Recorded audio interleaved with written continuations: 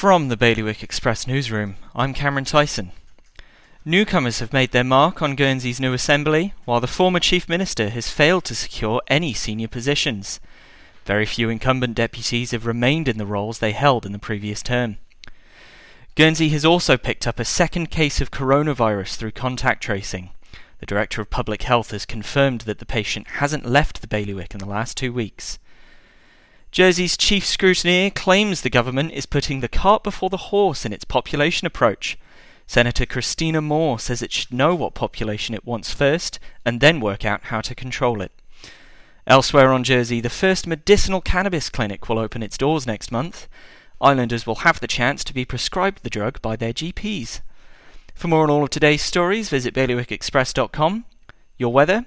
Fair and sunny periods, with the risk of an odd shower and highs of 16 degrees.